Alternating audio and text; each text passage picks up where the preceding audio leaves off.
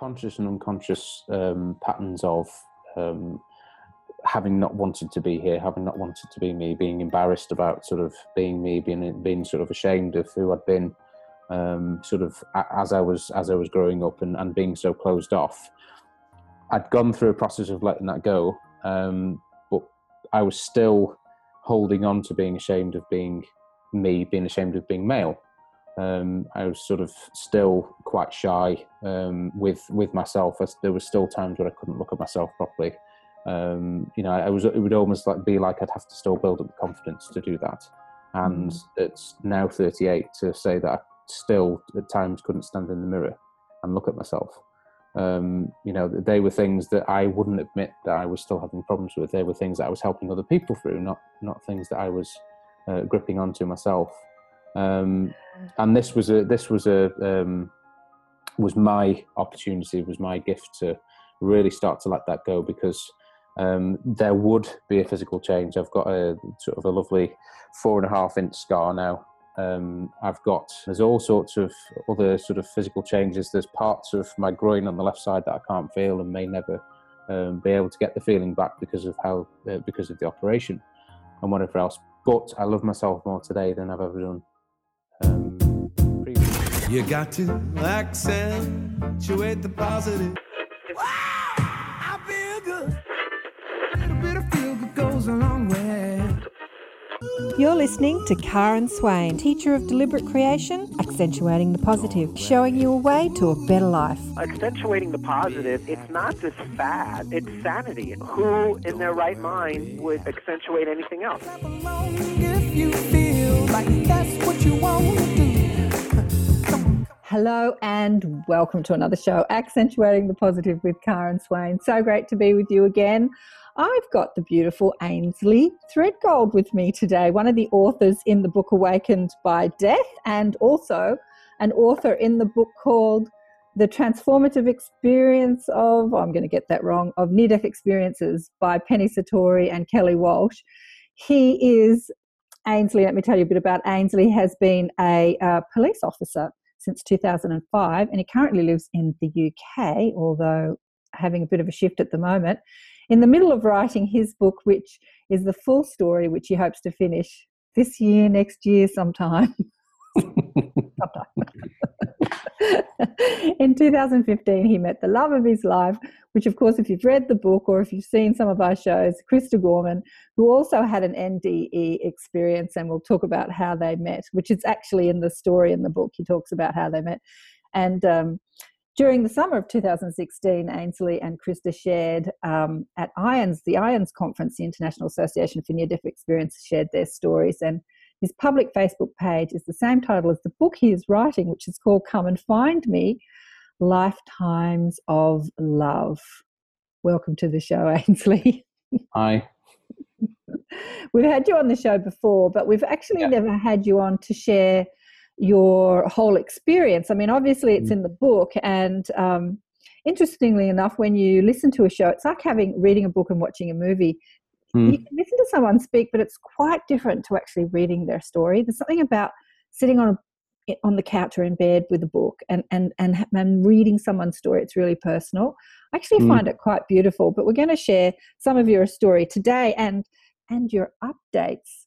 Do you want to, because, things have been happening and you've got lots to share with people, so I'm excited to hear what you and the carpenter have to say. So shall we start from the beginning? You were a child and you had this strange desire to break your arm. Is that right? Yeah, it was a fascination that I had. I was 13 and I had never broken anything. I'd known people that had broken things and whatever else, and you get things that you sort of key into, especially as children. You get sort of fascinated with things, and for me, it was a fascination with breaking bones. What would it be like? And I remember a few times my friends at school and my mum it was a repeating message of "Be careful what you wish for." Little did I know that not that long after that I would experience breaking something, and in a huge way. It wasn't just a case of slipping over breaking my arm, it was a case of being run over and being hit at 40 miles an hour and having my leg smashed to bits and having an experience because of it. So there was my be careful what I wish for. I know, it's funny. I actually remember that experience too as a child, thinking, I wonder what it feels like. I wonder what it feels like. And then a friend of mine, a friend of my mum's child, fell off the swing, and I watched it happen in front of me, and I thought, okay, I don't want to know what it feels like anymore. So luckily, touch sort wood. of like, okay, maybe not. Okay, so it happened to somebody else instead of me, which is kind of lucky. But so you were hit by a car at 13 and died. And what happened? Well, I mean, as it says in the book, at the time, I had no memory, absolutely no memory. I remember being at school that day. I remember that the last lesson I had was French. I remember going home, and that evening, I was going to help my dad and my brother deliver leaflets in the local area in a village I grew up in. I remember going out. That was quite mundane. I remember being taken back to my dad's car, my dad driving to the last place that we were going to deliver to, which was on a country lane. I remember the name of the country lane, and then that was it until I woke up in hospital about sort of midnight, which was about 7 or 8 hours later. The only thing that really struck me was whilst I was in hospital, one of the things that I'd treasured for my 13th birthday that year was a watch that had been bought, and it was the first watch that I'd sort of owned, and I was very proud of it. And that got smashed during the accident. So my parents bought me the same watch, and I put the watch on, and whilst I was in the hospital, the watch stopped. I had another one bought for me, and that stopped. And then successively, sort of every watch I had from that point, at some point within about a month, would break or stop or fall off or something. And then later on, in my teenage years, into my 20s and whatever else, I found that things like mobile signal and radio signals would be quite sort of poor around me. I still have problems with mobile phones now. Sometimes I'll have it in my pocket and it'll just go dead. I'll put it on the side away from me, and then the signal will come back. It's sort of silly little things like that. But they were the only things that I realised at the time that was different. So I had no memory of what had gone on, which bugged me. It was just like a big black hole. And then I had these strange little things with not being able to wear a watch anymore for very long, and you know, then CD skipping and radio signals going and whatever else. And it wouldn't happen to the point of distraction. But I think the saving grace was back in the early 90s, technology was just starting to sort of really shoot forward. So we weren't exclusively using computers. We weren't exclusively using mobile phones. Had I lived maybe 10 years later, then those initial things probably would have been more pronounced, because there would have been more technology for me to break. Funny, isn't it? But, you know, a lot of NDEs say that the whole time thing, electronic thing, you know, I was emailing someone recently, and we were talking about her coming on the show, and she's saying, you know, I can't do computers because I'm a triple NDE. And I'm like, oh God, just ask your guides to sort it out, because you hold a different frequency, but you know, your guides know how to adjust the frequencies so that you can manage to do what we're doing now. Because she said, no, I can't do it because I hold this crazy frequency. But there's some healing surrounding that.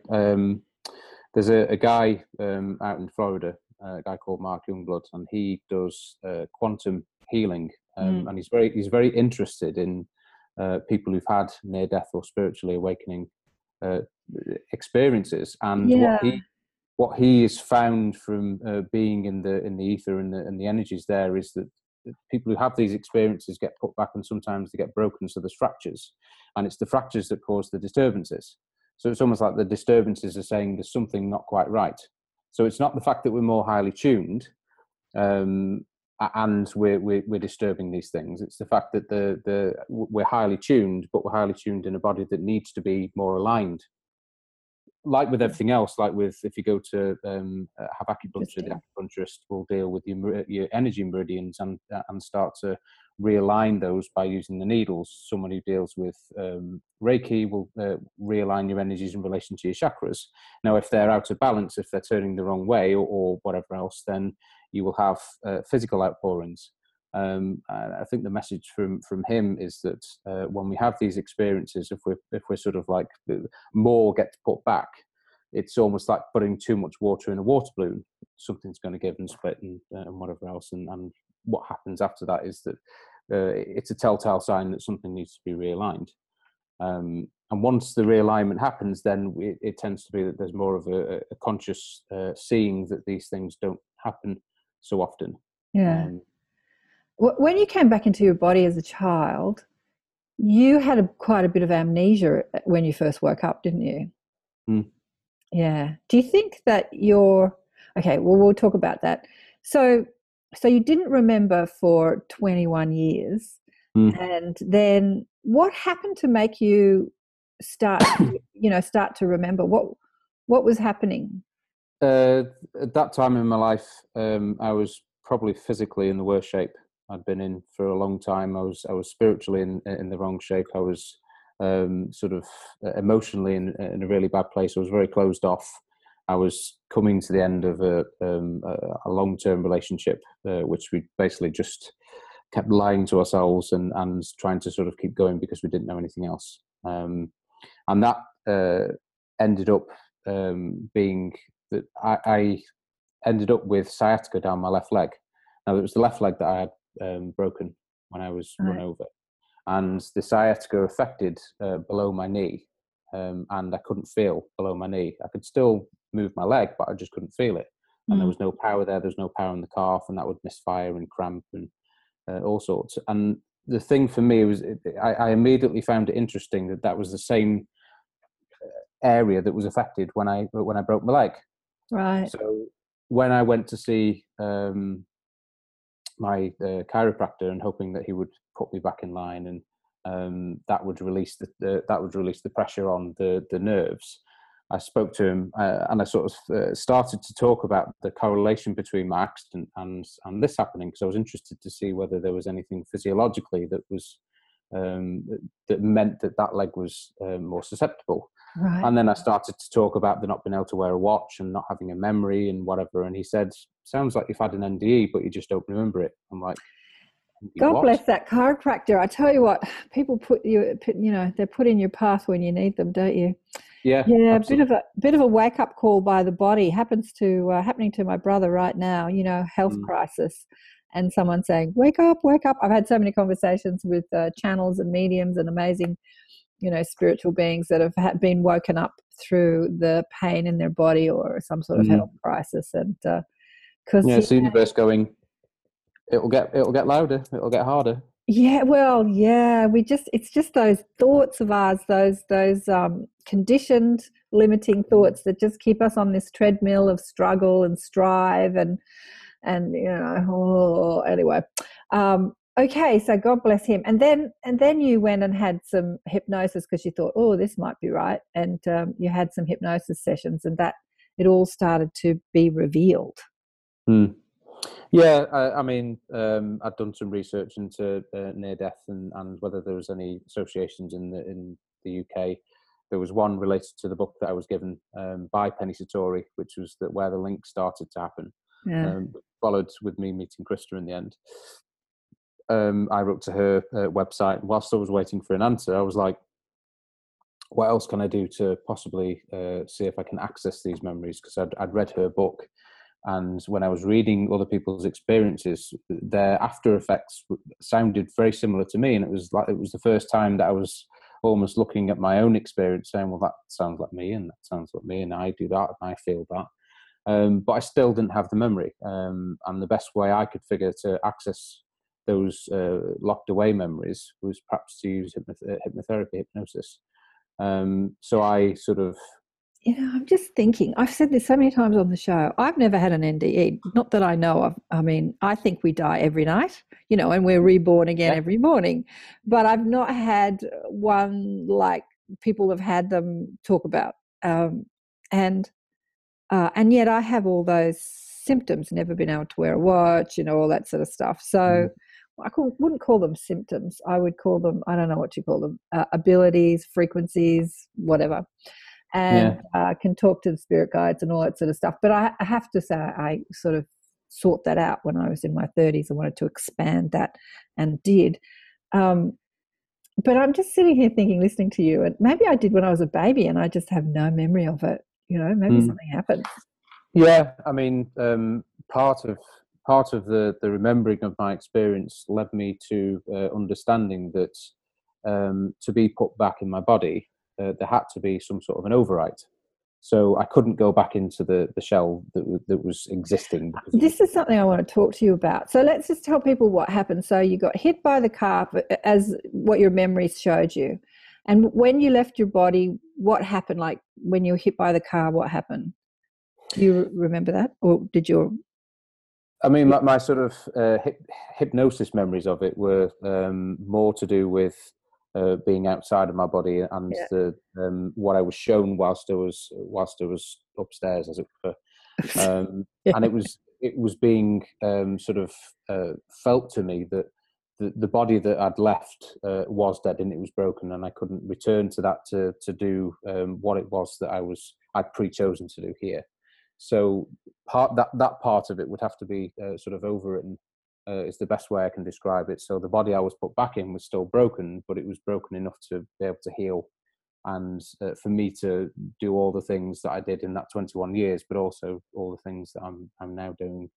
This is something that it's a little bit confusing. So, yes, you say in your chapter that the child's body was dead, like that you met the carpenter, and he told you that the body that you'd left was dead and broken, and that he'd have to give you a new body. How did that work? How did that work? It's almost like if you think about editing anything, so you're going to edit this, there's going to be bits of it that you'll splice out and then add together. So there's 5 minutes there that I don't need, but I want this bit and I want this bit. So what you do is you cut the 5 minutes out and you go, doop, and you put them back. So what you've then got is you've got a new reel. And it was almost like for me to go back. Obviously, one part of it was the choosing, but the other part was for me to be put back in a body that I could exist in. And for that little bit of time where the body was dead, had to be sort of overwritten. So okay, so he's saying that he changed your timeline. He basically changed your timeline, which you can do from that perspective. I've had many conversations with people that have talked about this. Yeah. Okay, interesting. Yeah, because I remember reading that part in the book and thinking, so how did he do that? Like, did he just how did he give you a new body? Yeah. Yeah, it's the sort of the overwrite, and I think the overwrite sort of fits best for how I picture it when I'm sort of in my conscious body. And I've read about it. Neil Donald Walsh comments on it a couple of times in his books, where people have had what they refer to as near misses, and some of them being quite profound, where they're thinking, I shouldn't still be alive. I don't know how that car missed me. I don't know how I didn't get trampled by that horse or whatever else. And he says what happens is that the original timeline, the car did hit you and the horse did trample you. But you've had the ability to choose to come back without remembering that you left. So you have something which allows your conscious mind to deal with it, which is the sort of the near miss, as it were. But you don't necessarily have the memories of what happened in the original timeline. Things are just sort of overwritten, and then you carry on. And that's sort of feels like what I was shown, which is that was the case for me. And I had no conscious memory of it, but obviously there was a reason for me not having the memory, and the reason for me to regain or start to regain the memories when I did. I couldn't have lived the same life if I had the memory straight away. I couldn't have coped with it. I certainly wouldn't have been able to cope with waking up thinking that the love of my life is there and I've got to wait 22 years for it. That would have been, and I wouldn't then have had any of the other experiences. I wouldn't have met my ex-wife. I wouldn't have had the experiences with her. We wouldn't have our daughter who's thriving. So all of those positive things that came out of that relationship would never have happened. What you say in the book is exactly that you were given the amnesia so that you could live the human life with all the mistakes and all the trauma and all the beauty and all the bliss and all the experiences, so that you could have this life, this human life, and it wasn't written in that timeline that you would be awake during that time, because it was like your soul wanted to experience being human. I remember my daughter as a little kid, when I used to have conversations like that, she'd just look at me and say, I'm just a kid, Mum. I'm just a kid. I don't want to know about this stuff. And she was giving me this message that I don't want to be awake. I want to be a kid, and I want to do what kids do, and I don't want to know who I really am. I just want to know that I'm a kid. And I really got that message from her then. And so it's interesting, you know, like it's that you talk about Neale Donald Walsch, because when I hear him talk today, you know, he led a pretty tumultuous life. I still feel in him some sort of remorse or guilt for the life he led compared to the life he leads, you know, since he's had his experience and written his books. And there's still some sort of remorse that he was so selfish, I would say, like he talks about himself like that. But with your story, it just demonstrates that we come to be selfish. We come to do that. We come to experience the contrast. We come to have the contrast, and we're, you know, and people wake up in their own time when they've had enough of life. And I just thought that was beautiful, that part. Yeah. And it's also, I mean, even for years before I had any conscious memories, I was still being given people to help, to talk to. I was being talked through. I knew that I was being talked through. I just didn't know why. And I'd sort of, I've been to church, and that was like a mini awakening. And then I went back to sleep, but I was still sort of being given people in the position I was in. I am in a position of trust. I'm in a uniform, and people will come up and they will just talk about anything, and then all of a sudden anything turns into something quite personal. It might be something that they've never shared with anyone else, and it's funny how they always sort of seem to gravitate towards me to do that. And when I was in my 20s, the thing that I noticed was that I might well only have been repeating what other people have told that person, but it's only then that something clicks in them. It's almost like this repeating message. Suddenly it goes, and then they wake up to it. And it was always at those times where I felt like I was being spoken through. There was always sort of authority and a power. I'd get sort of like a warm feeling here, and it would sort of, and it still does. It sort of spouts out. And then it made sense when I was given the memories of why, when, you know, the carpenter said, you will speak for me and I'll speak through you. It's sort of like, that's why that happens. That's why I feel that sort of, and it's not something that, not something that I can't control is sort of the wrong thing, but it's sort of almost purposeful when those people are put in front of me.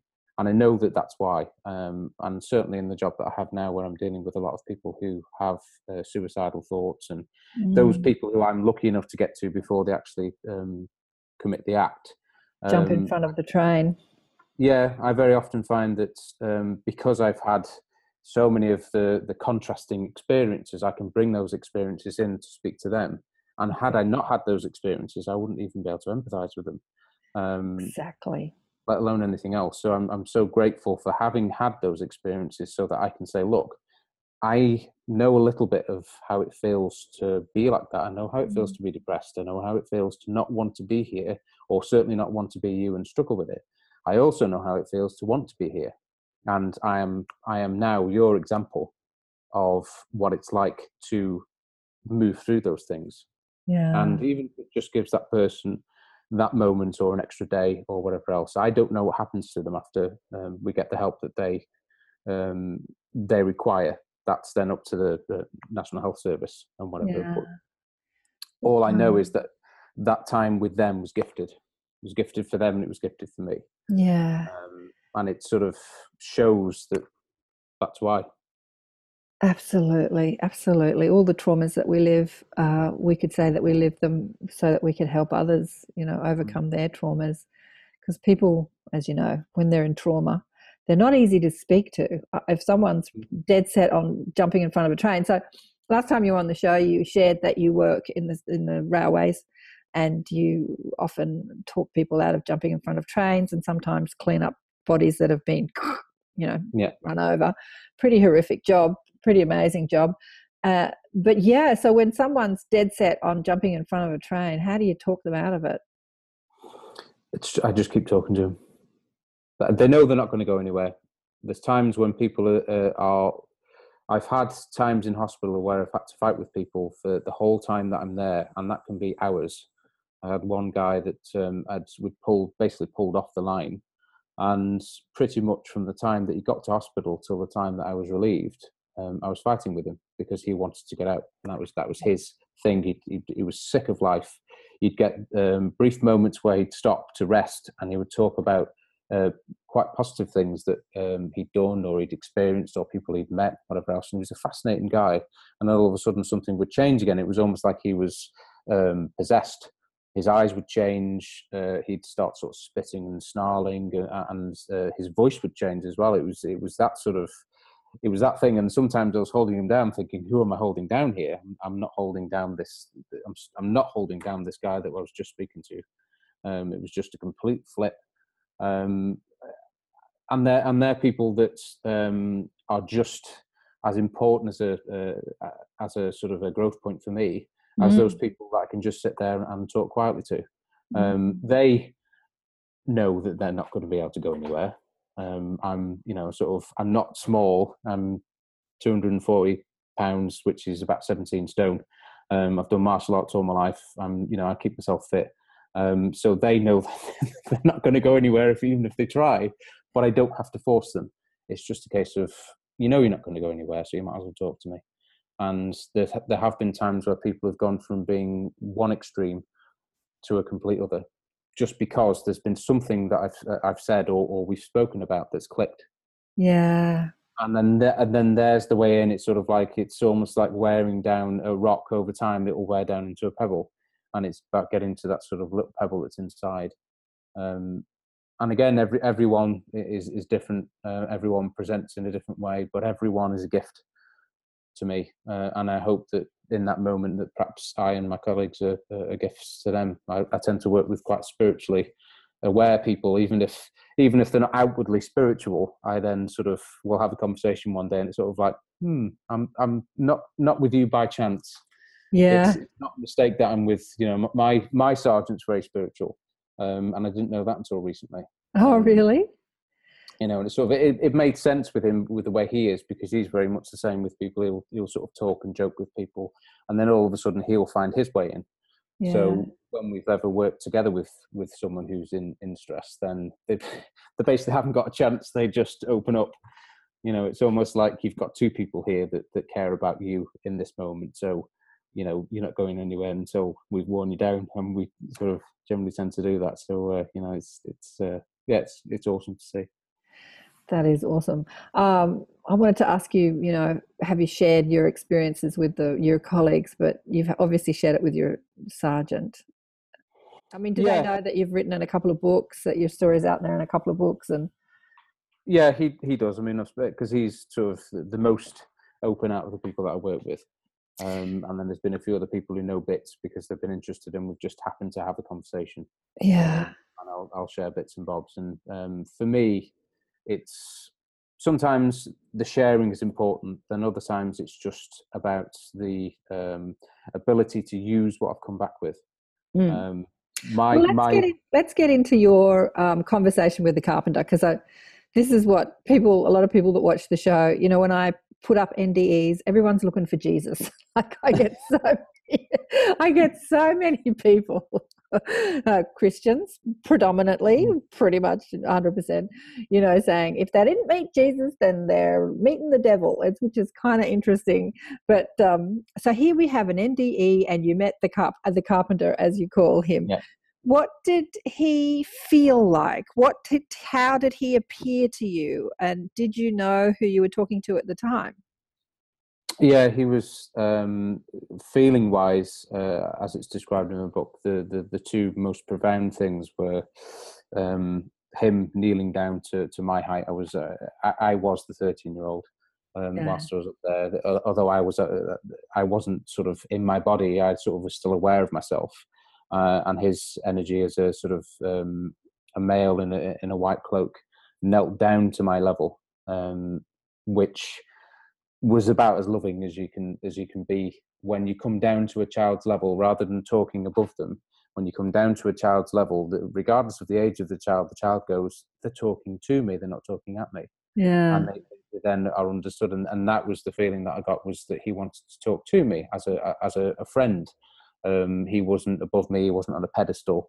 The reason why I introduced himself as the carpenter, I feel, is that he didn't need to give me a title. I didn't need to for him to say I'm Jesus or whatever else. It was up for my interpretation, and it was also up for anyone else who interprets it that way. So did the 13-year-old you say, "Who are you?" and he said, "I'm the carpenter"? Is that how it happened?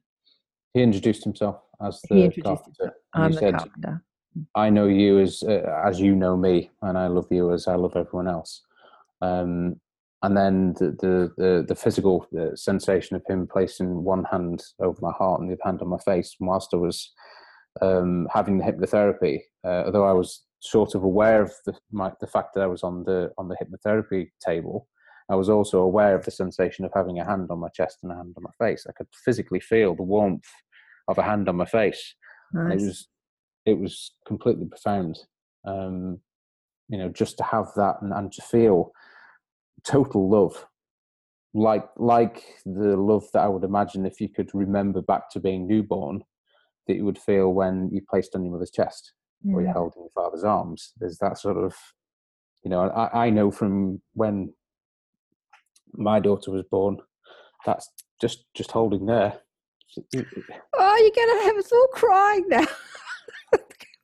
Make my mascara rung, Ainsley. and mine. Oh yes, I can feel it. Oh, if only we could all feel it more often.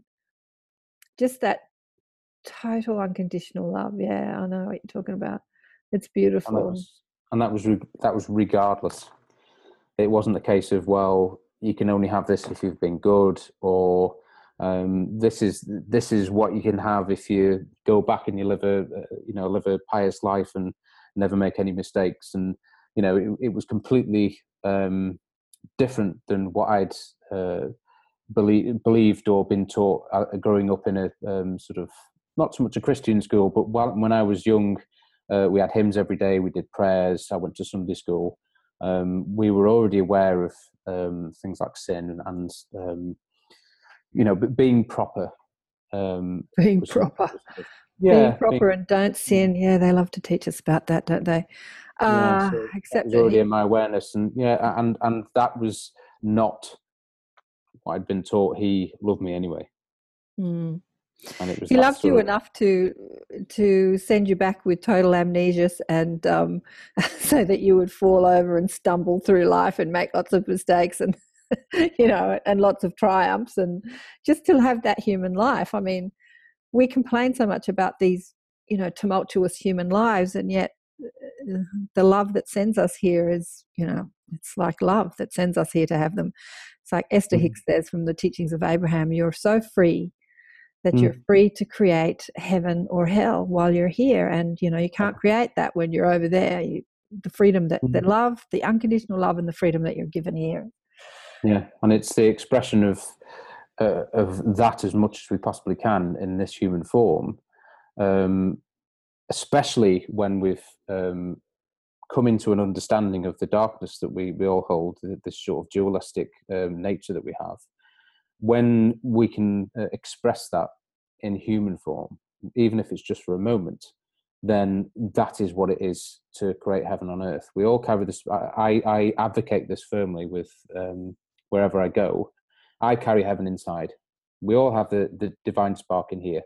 And I know that people struggle. I know that people who've had NDE struggle, and I know that people who've had spiritually transformative experiences also struggle, and they want to be in the loving arms of what's on the other side. And I understand that to a point, but we all chose to be here.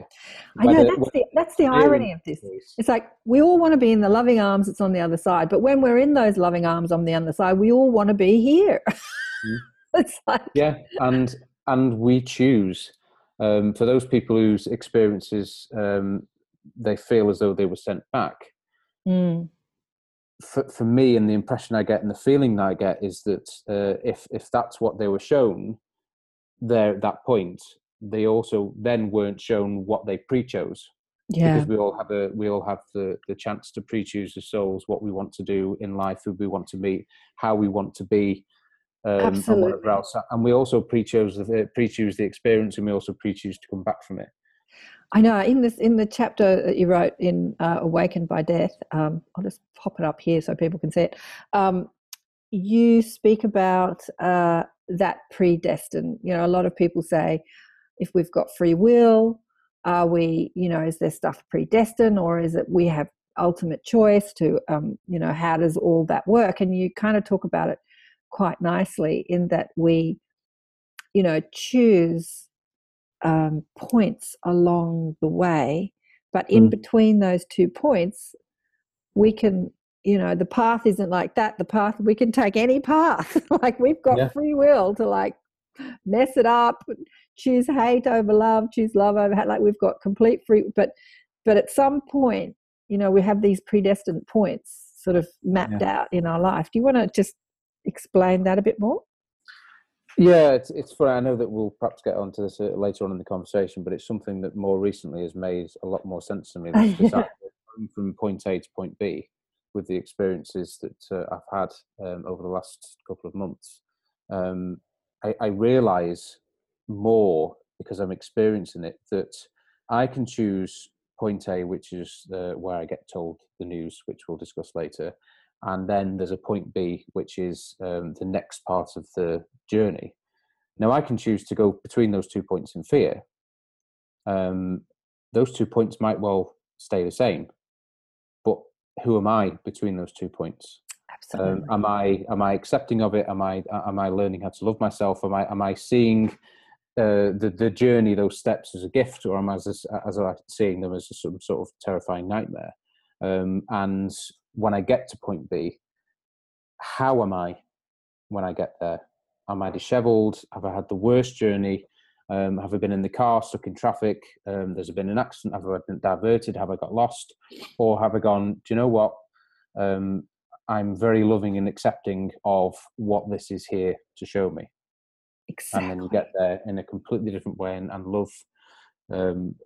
love being the guide means that it doesn't stop things from happening. It doesn't stop experiences from coming up. It doesn't stop things from tripping us over and us rolling around and hurting our knees. What it does is it allows us to stand with the perspective of loving detachment, regardless of what it is. And I've sort of been to the brink a few times in the last few months where I've had some terrible sort of temporary news, and at the face of it, this is terrible. This could be the end of me. There could be in a few months' time that could be it. There could be people crying at my graveside. That sort of terrifying. But love, always being the guide, has always blessed me with the people that love me. And what they're willing to do for me is what I'm willing to do for myself.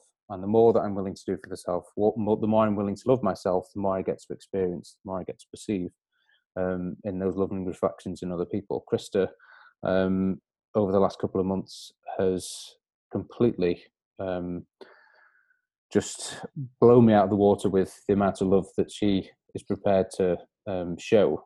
You know, when I was diagnosed, when I was ill. Well, let's tell people what's happening with you, so that you know it makes. They're not going. What does he mean? Yeah, what are you talking about, Ainsley? Okay, that's perfectly fine to me. So some of these points that we predestine are often health points. I'm going through something personal too. My brother just went through triple bypass last night, and that's one of the predestined points along the way. And as you say, like you have these points. One might be marriage and the birth of children, but you know, points that are challenging and points that are beautiful too. These predestined points, and you're experiencing one of those points now, which is a health problem. Do you want to share with people what's been happening? Yeah, I was diagnosed with testicular cancer back in May. That after I had an operation which was successful, which they call an orchidectomy, which means that they make an incision above the groin. So basically, what they hope to do is to pull everything out from the top. So all the cord, the testicle itself, and anything else that shouldn't be there, they take out. The process after that is blood tests, a CT scan, and they also biopsy what they've taken out. The options being that what they've taken out could be benign. It is a type of testicular cancer, or sometimes it can be something else. Yeah. And where I'd been led to believe that it was testicular cancer, I had an appointment sort of halfway through trying to get better, where the consultant for urology, or one of the consultants for urology, couldn't look me in the face to tell me that they believed it was lymphoma instead, which is a completely different kettle of fish, because it's in the lymphatic system, which is in the blood. So it isn't localized to the testicle, because the testicles are an extremity of the body. It means that the cancers that can form there are mild, whereas go on. So when you say he couldn't look you in the face to tell you it's lymphoma, is it lymphoma or is it testicular cancer? It is actually testicular cancer, but at the time when they'd done, they'd done the biopsies at that time, and where they'd sent it to, they were looking for signs of testicular cancer in the slides that they have, and a couple of the slides showed something different. Yeah. And with the CT scan, there was a couple of lymph nodes which were enlarged, and because of those things, that's what they were worried about. But when I went to, it was actually a lady consultant, and she couldn't look at me because she's a urology consultant. That's her world. That's what she knew. She was the one that pulled the short straw to tell me that they believed that it was lymphoma, which is a different type of cancer and not one that they have answers for. So not only was I given this news, which I was quite confused about, I had someone that had no ability to explain what that meant. It was like, this is what we've been told. I'm telling you this, and I can't tell you anything else because I'm a urologist. I'm not a hematologist. You need to have another appointment. Yeah, the medical profession, I'm not a fan. But, let's talk about it from a conscious perspective. Obviously, when you're having these sorts of conversations, you can face crazy people in the medical profession slightly differently. Instead of sort of getting so caught up with all the, like what the name of the disease is and where it is and all that sort of thing, you can sort of bring it back to what's the lesson here and what do I need to let go of. And this is something that you've been doing, yeah? How did you meet the news, from your conscious perspective? Yeah, well, I mean, I'd already been sort of doing that lovingly with the finding out about the testicular cancer and talking to Krista about it. And, we both knew that this was an external sort of almost like an external reference point to something that I wasn't letting go of, and something that I now had the chance to get rid of, let go of, give to the light. As physically I would be giving something up, it was my chance to let go of the energy that was causing that. It was almost like this is your first chance to start letting go of this stuff, because this needs to go before you do everything else.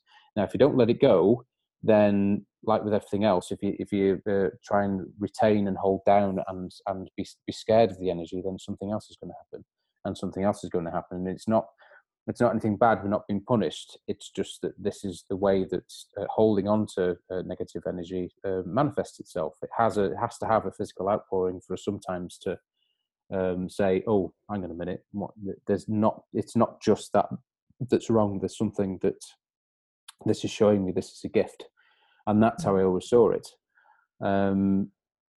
Obviously, Krista, at the time when we had the original diagnosis, as soon as she found out that I had a date for my operation, she basically dropped everything here. And as people are aware, I live in the UK and she lives in Florida. So, she dropped everything and was willing to come 4,500 miles to be with me for my op. Now, when most people turn around and say, I'd do anything for that person, I really love that person, they very rarely get a chance to prove it, but Krista did, in a big way. I know. The love story between you two is so beautiful. Yeah. People can read about that in the book, because you actually go into it in the book. It's so gorgeous. And so what did you find that you needed to let go of? What was the thought forms that you think that were creating the disease in your body, the dis-ease? It was conscious and unconscious patterns of having not wanted to be here, having not wanted to be me, being embarrassed about sort of being me, being sort of ashamed of who I'd been, sort of as I was growing up, and being so closed off. I'd gone through a process of letting that go, but I was still holding on to being ashamed of being me, being ashamed of being male. I was sort of still quite shy with myself. There were still times where I couldn't look at myself properly. It would almost be like I'd have to still build up the confidence to do that. And it's now 38 to say that I still at times couldn't stand in the mirror and look at myself. They were things that I wouldn't admit that I was still having problems with. They were things that I was helping other people through, not things that I was gripping onto myself. And this was my opportunity, was my gift to really start to let that go, because there would be a physical change. I've got a sort of a lovely 4.5-inch scar now. I've got, I've only got one testicle whereas I had two before. And there's all sorts of other sort of physical changes. There's parts of my groin on the left side that I can't feel and may never be able to get the feeling back because of the operation and whatever else. But I love myself more today than I've ever done previously. Going back to the sort of the temporary diagnosis of the lymphoma, that again, although that was sort of quite a dark little sort of period. I mean, it was a period of sort of that afternoon into that evening. I'd not done myself any favours. I'd done some reading around the subject and found that for someone of my age to have a primary lymphoma in that area, that would be a grave prognosis, and I'd unlikely be here at all. And facing that, it wasn't so much about me passing on, it was about the effect that I would have on other people. And the fact that, Krista and I had come so far with our plans and what we wanted to do, and it was all these things about sort of how on earth am I going to sort of share that, how on earth am I going to sort of come this far with all of these lovely things that we're starting to come into place, and then all of a sudden have them. And then again, Krista sort of blew that out of the water by turning around and saying, it doesn't matter. I don't care what it is. I don't care what it takes. If we have to bring you over to the States and you have to have treatment over here, then that's what we'll do. If I have to leave work and come stay with you for a few months, then that's what we'll do. I'm with you all the way. What can you say? I mean, that's something that I would do. I would do that for her in a heartbeat. But to have her do that for me, to experience that, even at that grave point, it didn't matter. It didn't matter what the prognosis was, because I knew that whether we had a month or whether we have the rest of our lives, we have that love that we've always wanted to share in this life in this way. And as it was, that then put love firmly back in my sights, and it was firmly my guide again. And after the weekend, I had a phone call off someone who worked for the haematology department as like specialist nurses, who'd promised to call me when they had a meeting about my biopsy results, because they had to be sent off to be done again by a haematology specialist. And I get the phone call in the middle of town. I'm with my mum. We're just about to go into a health food store to get me lots of new supplements to try and help me cope with all this. And I get told that actually what they found is that it is a testicular cancer, not a lymphoma. So it's gone from lymphoma to going back to being what they call a seminoma. Well, isn't that interesting? So it's a better prognosis, basically. By a million miles. And what's really interesting is that we talked about like splicing timelines. Your realization of how loved you are in this physical life not just from your spiritual life, but in this physical life, might have spliced that timeline and the diagnosis changed. And they might say, oh, we made a mistake. But isn't that interesting that you can shift the reality by shifting your frequency? Or I just, listening to your story, Ainsley, you know, experiencing love in heaven, where we come from that realm of pure positive energy, is all well and good. But when that's all you know, you can't really know it as fully as coming into a physical body, experiencing hate and trauma and depression and abandonment and, you know, all the things that and then re-experiencing that physical love of like getting sick and then somebody traveling to the other side of the world saying, doesn't matter where you are, doesn't matter about anything, I'm here for, you know, that's why we come, right? Like that's what we come to experience. You can't do that when you're dead, sort of thing. It's like, well, no, and it's far too easy to. I mean, it's not just far too easy. We are the love that we seek here. So it can't not be what we are. When we come here, we get to sort of experience that, and the sort of the opposite to that. We get to experience being the dark of the dark behind the star, as well as being the star itself. But we wouldn't experience it so profoundly had we not had the dark. Like it's like only knowing hot. You don't know what hot feels like unless you've been freezing cold, and then you come back to the heat. Now you go, okay, now I really know what hot feels like. It's because, you know, that contrast is why we come, which is something that people forget when they're going through their contrast. They forget, you know, like, as I say, I've got family traumas happening now, and I see it all as beautiful, and people sort of think I'm crazy, but I know that there's beauty in the contrast. Like, oh, you know, my brother, as I say, he's a bit of a cynical old bastard. You know, he's saying, I'm a bit of a cynical old bastard. It's the first time he's ever said that, but it took a heart attack for him. Huh? Really? I hadn't noticed. I thought you were sort of for him to actually see it and to stop being it. You know, like there's so much beauty in the contrast. There's just so much beauty in the contrast. And interestingly enough, when you meet the contrast with that gratitude, it just all melts away. All the pain and all the sickness and all the trauma just melts away. Yeah. Well, I mean, it's the fact that from an egotistic point of view, we want guarantees. We want guarantees that we're going to be okay. Again, like I've said before, we like to talk about things that have happened to us and how we've done that journey, because it's something that's already happened and it's in the benefit of hindsight. So we're in a place sharing it when we're actually okay. I've been through this. This is what I've learned, and I'm sharing it with you from a completely different perspective on this stage or whatever else. For me, I'm going through it and still being as if it's hindsight. I'm sort of living it, because I know that there isn't a guarantee. I'm not guaranteed the next day, but what I have got is infinite possibilities. Absolutely.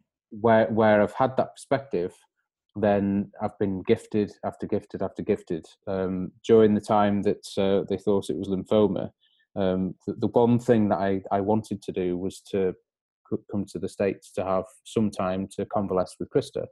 Krista's daughter was turning 18, and I had this present I wanted to give her, and I wanted to give it to her myself. That was all sort of like shut down. No, you can't go anywhere because we don't know what's going to happen. We don't know whether this is aggressive. We don't know whether it's not. We don't know whether you're going to have treatment straight away. So they're like, you can't go anywhere. And then all of a sudden I'm told that actually it goes back to the original diagnosis, and actually we're happy for you to fly out. And literally the next day after that I was here. And I was here, not only was I here sort of as I planned, I was actually here for a week or so before I planned, and I've been here for 2 weeks after I planned. My annual leave before I was ill showed being here from the 14th of July till the 24th of July. I arrived here on the 11th, and I don't leave until tomorrow. Yeah. So this was one of the gifts, was having this length of time, and I was always meant to have this length of time. There's many more gifts for you. I want to talk about your future, because okay, so here's the story. You know, died at 13, didn't remember for 21 years, had hypnosis, found a group of people that had NDEs, saw this person that you had memory of from your NDE, fell in love, but living on two opposite sides of the planet. And now married recently. What was it, at the end of last year or the beginning of this year? It was February this year. February, right. And now married. Yay! Beautiful. But what will you do when you move to the States? Will you still be a police officer, or have you planned to be out there on the stage, bringing the word of the carpenter? I mean, what's the plan, Ainsley? I can't. According to the statute, the law in Florida, I can't be a police officer until I'm a citizen here, and that will take 3 years with the spousal visa process, which is that I'm at the moment. So once I'm granted that, I'm given a green card and I'm allowed to stay here as a permanent resident. But it takes 3 years from the point of entry before I can apply for citizenship. Once I've got that, then I would be able to reapply should I wish. So what we're doing at the moment, Krista and I are both doing a personal training qualification for fitness.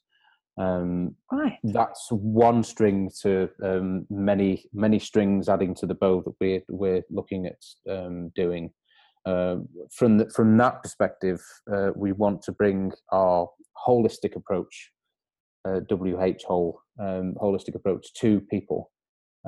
By not just helping them to train to keep physically fit, but also by using what we've learned to perhaps help them. Oh, it's so needed. It's really so needed. When you go to health clubs, fitness clubs, gyms, whatever you want to call them, there's lots of, advice on what to eat and how to exercise, and then maybe a yoga class or two, and some of them throw in a meditation. But they leave the whole, the mind, body, spirit thing. They leave the whole spirit thing out of the equation. I've been asking these centres for years. I mean, I'm in Australia. There was a centre called Mind, Body, Spirit. And I said to them, apart from giving us massages and meditation and exercise, I said, where's the spirit component of your Mind, Body, Spirit centre? And they said, you get a massage. And I'm like, right, what else? What do you then define as spirit? Well, it's teaching people how to flow their energy, how to raise their vibe, how to, overcome their stressful thoughts, how to connect to their guidance, how to feel that unconditional love of source. I mean, all that we talk about on this show, I keep the mind body out of it, and I'm just talking the spirit on the show.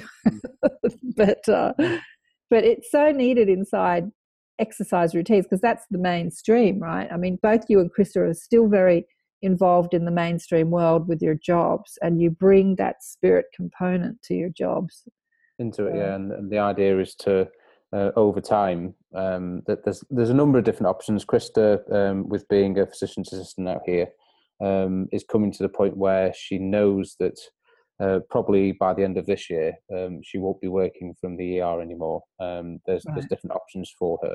One of them is a potential for opening like a GP's practice out here. Now, the brilliant thing about that is the fact that she would be dealing with the Western medicine side of things, because that's how she's qualified, but we would also be looking towards doing the more sort of spiritual Eastern side of things.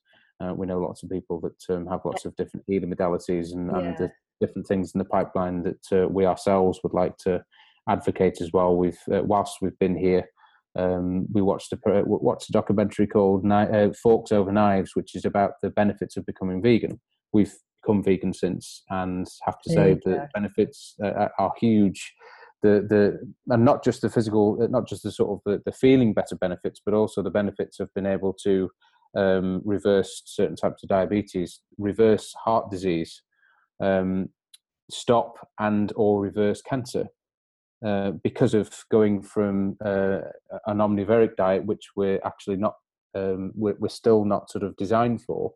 We are actually designed for more of a sort of a herbivore, plant-based diet. It's just that we've had this thing forced. We need to eat meat to get protein. We need to have dairy to have calcium. Yeah, Jane, look, the conversation around diet is one that I'm used to. In my 20s, I studied as a naturopath, and no one could agree what to put in our body. As long as what we put in our body, we're in alignment that it is healthy. Because when you're eating with guilt, like I shouldn't eat this chocolate, or I shouldn't eat this biscuit, or I shouldn't eat. If you're eating with guilt, you completely digest food differently than when you're eating with pleasure. Or you're digesting the guilt. You digest the guilt, yeah. And I am an advocate for vegetarian and veganism, but not because of health, but because of sustainability. I just don't think that, we can sustain 7 billion people on the planet. We can't sustain our eating habits. It's just killing Mother Gaia. It's just killing the planet, polluting the air. And, the cattle and dairy industry is one of it's even bigger pollutant than cars, interestingly enough. So that's my, sort of look at it, but I don't see any of it, just like none of the contrast is wrong. I don't see any of it as right as wrong. It's just what exactly you line up with. Yeah, it is what it is. My brother, who, as I said, is just in hospital at the moment, I had this conversation with him a year ago about being a vegetarian or cutting down meat, not necessarily taking it out of your diet, because of the sustainable, do you want to have a planet that your grandchildren can live on that's not completely...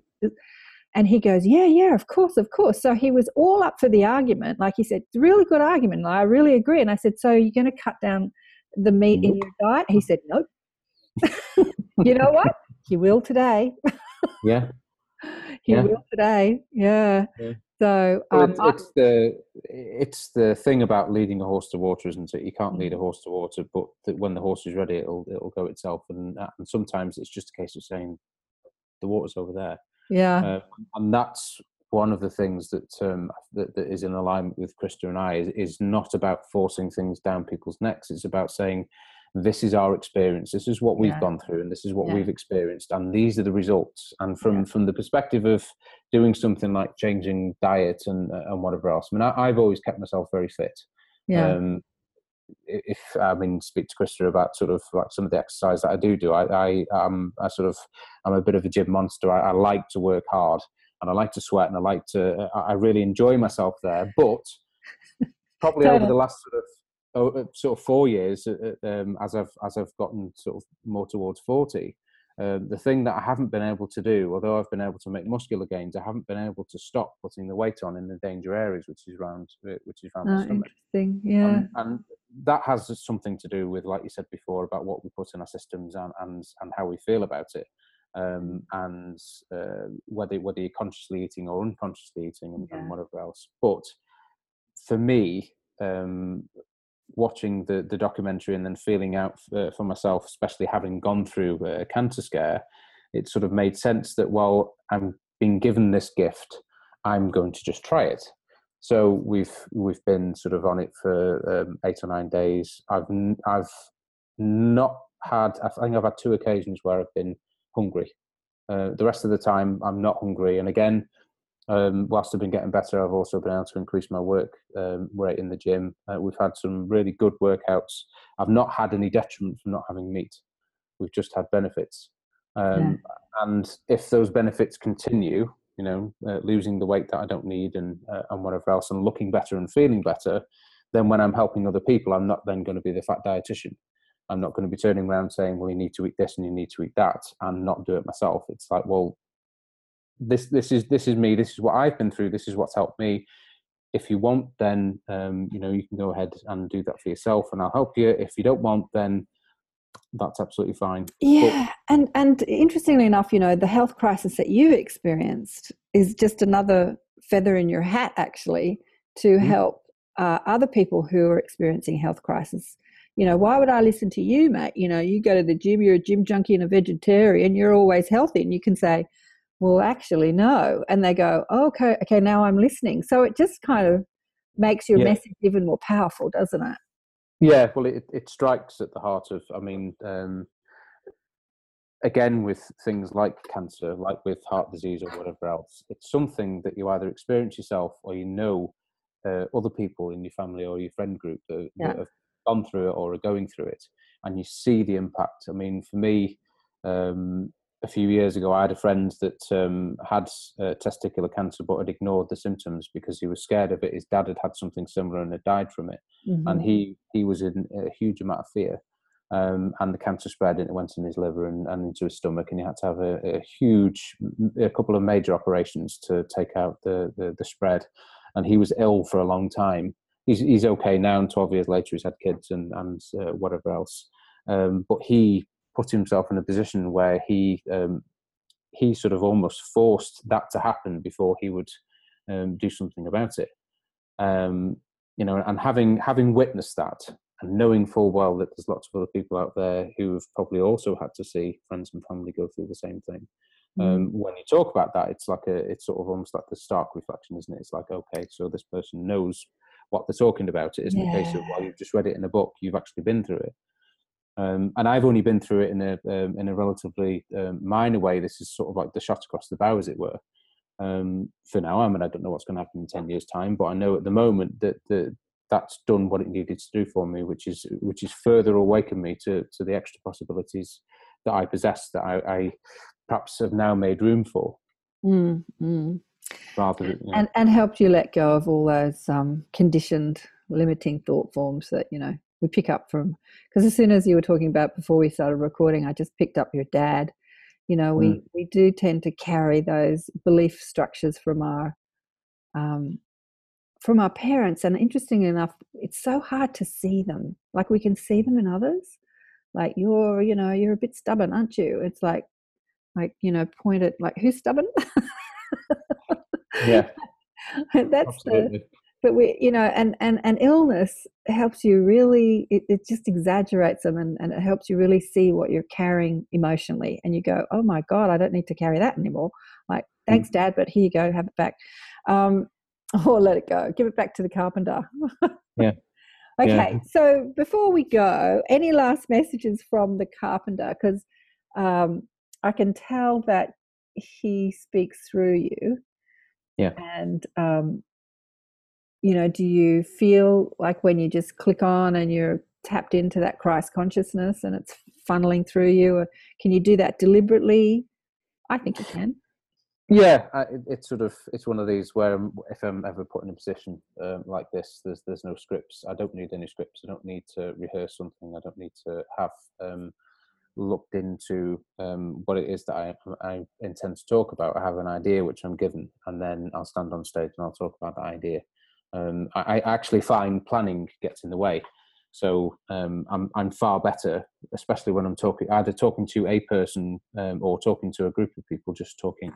And knowing that when I open my mouth, something will come out that makes sense to it, even if it's just to one person. I don't need to have spoken to that person afterwards to find out whether it has made a message. It has made an impact. I just know that it does. And I suppose that's the message, which is the gift of just knowing that things are going to work out, just knowing that things are okay. Ultimately, everything is okay, regardless of what we egotistically fear. Here, everything is okay, even if it is just that we have to wait till we pass on to get to the other side to realize that. What a waste to get the life review and look back and say, well, actually, it wasn't so bad. I was in this narrow, sort of visionless tunnel where all I could see was my problem, and I hadn't realized all the people that were around me. There's have you ever heard of a guy called Joseph Campbell who sort of follow your bliss? Follow your bliss. One of the things on the series that he did with Bill Moyers, he was dealing with a woman that's always felt that she was alone. She was always alone. And through the time he was sort of helping her, she would use art to describe how she was feeling. And one of the pictures she drew was a picture of gold underneath rocks. So she knew the gold was there, but she couldn't get to it. She had a realization that the gold was her friends, her family, and the people that loved her. The next picture that she drew was her being able to access the gold, being able to access what she had already around her. We very often go along life and say what we haven't got.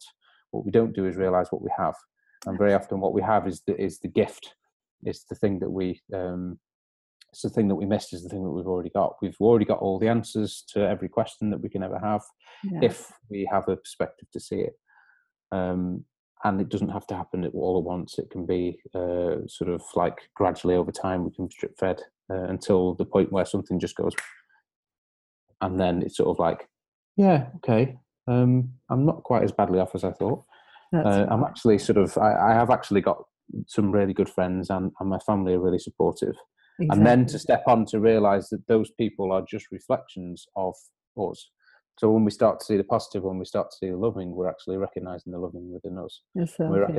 And we can't not recognize it because it's coming from us for us to be able to recognize it in other people. You know, the new song that I've put on the end of the show, which is by, I put it up. He says, there's a line in the song that says, what I want, I'm looking through. I just love that. You know, what I'm seeking, I'm looking through. It's such a beautiful, it's like we think that we're looking for something outside, but when you see it inside yourself, you actually get to see that everything you're looking for somewhere else is actually already there, as you say, in the friends and family and support and all those sorts of things. I remember I had a shop years ago, and in the middle of the night it burnt down, and I had that realization. I felt so unsupported, and I had my brother and sister-in-law and then a friend of hers at 4:00 in the morning helping me clean up the mess. I mean, who does that? And I thought, it was like a real sledgehammer moment. You are supported. It's like, look, you know, these people are up at 4:00 in the morning helping you clean up the mess in your shop. And I'm like, wow, yeah, what you want, you're looking through. It's beautiful. Ainsley, it's been such a joy to talk to you today. It's been beautiful. Yes, thank you. And I look forward to hearing about what you and Krista get up to in the future, and bright future in front of both of you. So Absolutely.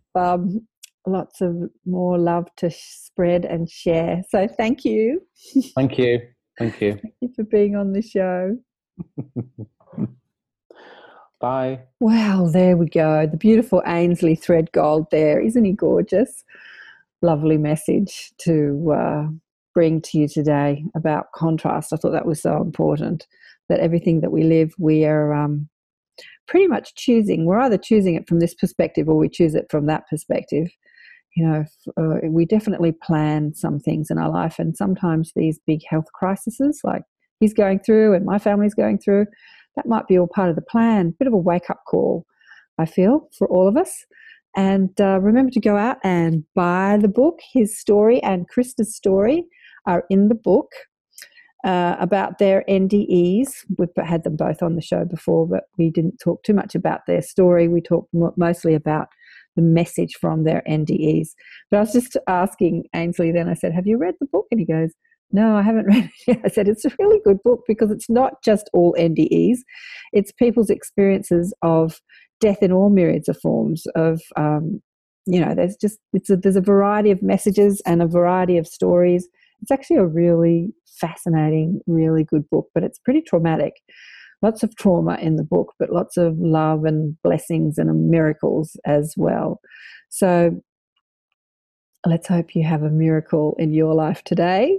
A miracle, as I think Marianne Williamson says, is a shift in perspective from fear to love. And that's all we're talking about with all of these shows, is shifting your perspective. It's not where we're going. It's where we are in here. It's just a shift in perspective. And seeing your life through rose-coloured glasses, seeing what you have in your life as divine, beautiful, perfect, just as it's supposed to be. Even if you're experiencing trauma at the moment, it's just as it's supposed to be. Appreciating the now. As Byron Katie says, when you resist the now, you lose, but only 100% of the now. So only 100% of the time, she says. So love the now, and let me know how you go. Put a message underneath and tell me how you're loving your now right now. Thanks for joining me for another show. Love you all. Blessings.